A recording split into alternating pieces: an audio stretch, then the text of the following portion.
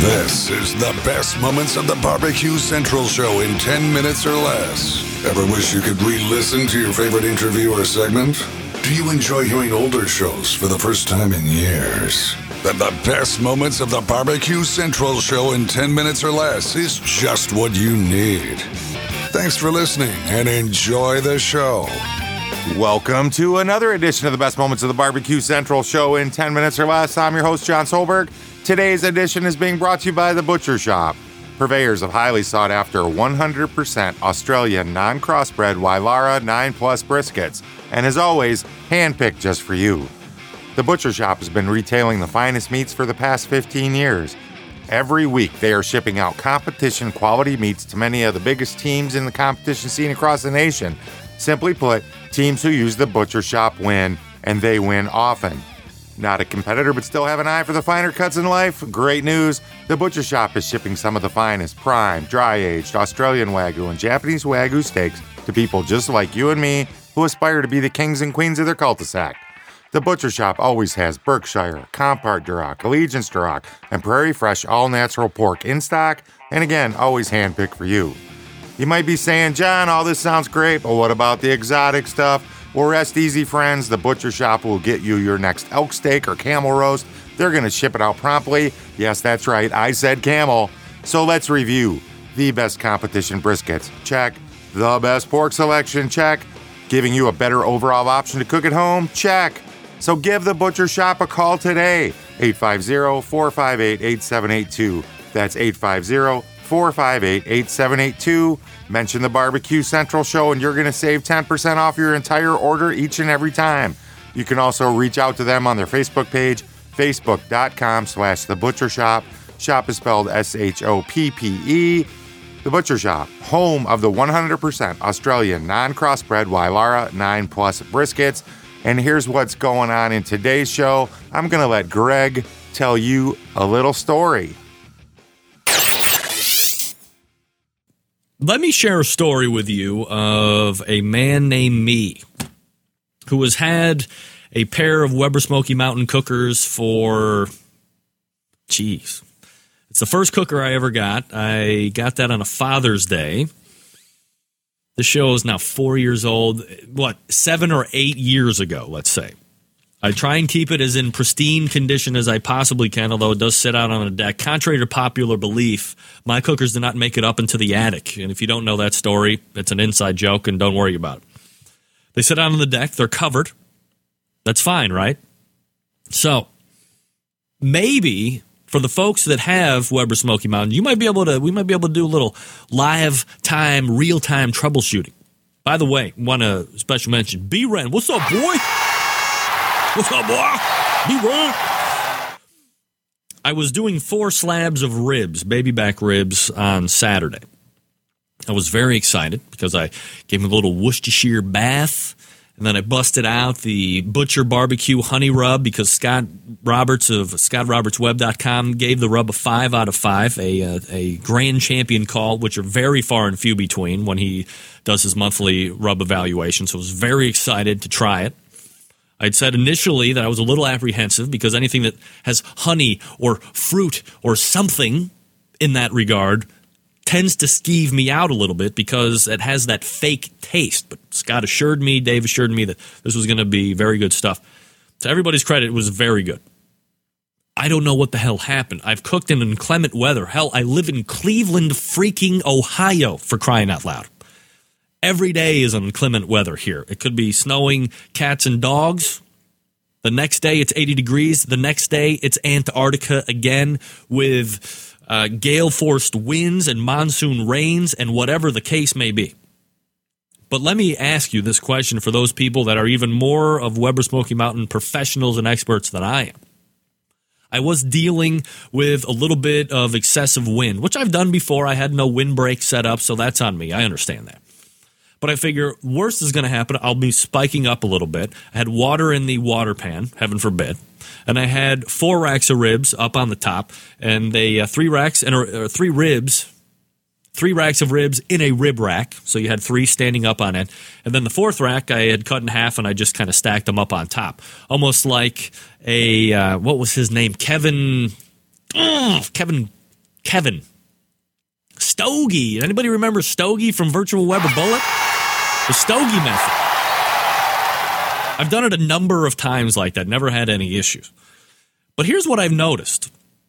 Oh, and I was using Mojo bricks, the Cherry Brick 6. And we're going to be talking about that special here over the course of the hour as well. So I put in 2 of the Cherry Mojo bricks on top of the glowing mix of Stubbs charcoal, like the all-natural hardwood briquettes. And then I also had a mix of just regular lump charcoal, so kind of get that hot and fast, but then the consistent burn. I'm a mix-it-up kind of guy. What can I tell you? I'm not a big believer in beer before liquor, never sicker. I'm a big believer in just drink everything and see what the heck happens, for crying out loud. Everything was going well. Temperatures were right where I want them to be, 250 in the dome, which is fine by me. After 3 hours, I went to lift the lid off of the cooker. And something strange and mysterious happened I've never seen happen before, or perhaps maybe I didn't pay attention to it. It's been happening for the last couple times that I've used a cooker. I took it off, and this collection of, like, steam was stuck up. I pulled off the lid, and then up underneath the lid in my left hand, there was this collection of steam, and it wasn't exhausting. It was just, like, staying there. So I flipped the lid over, and then, the wind was swooping down and kind of exhausting it out. But I don't understand what the hell happened. I think what happened was condensation and smoke and heat, and somehow it was like raining crap on the ribs, and they ended up extremely dark. I hate to admit it to my barbecue brethren, but you will know and understand why I did this. The color was getting so out of hand that I actually, after about 3.5 hours, 4 hours, I took them off of the cooker and I put them in the oven to finish them because I didn't want to screw them up even more. I was scared for my very life. And I don't understand what the hell was going on underneath the lid. I've changed nothing. I found a process that works for me. Consistency, because that's all I'm hearing from pit masters that I'm interviewing week in and week out. And I've never had that issue with my Weber Smokey Mountain before, but I took that lid off, and bam, this collection of steam was just underneath this lid, and it ruined everything almost. Now, to my defense, being a very more than novice backyard cook, I was able to get them at least out of the environment.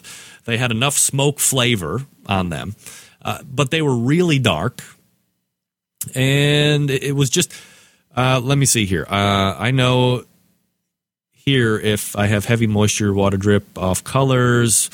You said it was high. Well, no, I mean, it wasn't high. There was just high wind. It wasn't overly humid. And I mean, I've operated with water in the water pan for years and never had this happen. In worse weather than this. I mean, it was maybe 35, 38 degrees, so not excessively cold. I've cooked in much colder. I've cooked in much windier. I've cooked in much wetter environments and never had that happen. All vents open on bottom, all vents open on top because my cooker runs at 250 degrees with everything wide open. It's just gotten to that point in its life cycle. So, Wayne Cleveland Steamer, no, bastard! Step out of here. You're right. We're going to call Dr. Blonder and see what's going on with that, Diane. You're absolutely right. I'm going to get with top men in the industry and have him, I'm going to contract him on and see what's going on. I didn't know, maybe, but look, here's the bottom line, folks. You have somebody like me who considers himself a professional backyarder. Can you say that? Who has cooked billions of pounds of ribs before and never had any issue, but you got to be on top of the game. You got to know what's happening. And this is something that I didn't know about my cooker. And it almost ruined it for everybody. Luckily, I was able to save at least a couple racks, but they were really dark. And the taste was still okay. But these things happen. What's the worst thing that came out of this? Maybe there's a problem with my cooker. I don't know. The worst thing that came out of it is I was able to eat some fairly decent ribs on a Saturday with my family. Worse things can happen. Worse things can happen, and I'm always a big proponent of that. There's a little Greg Rempe from December the 13th, 2011. If you want to hear the rest of this show, head over to the bbqcentralshow.com. There's going to be a link in the show notes to help you get there. I don't mind saying there's times when Greg says, I do shows that make him cringe. This is a show that he did that made me cringe. That's all I got to say about that. Hey, make sure you check out The Butcher Shop over on Facebook, facebook.com/The Butcher Shop. Shop spelled SHOPPE. Mention the Barbecue Central show. Save 10% off your entire order.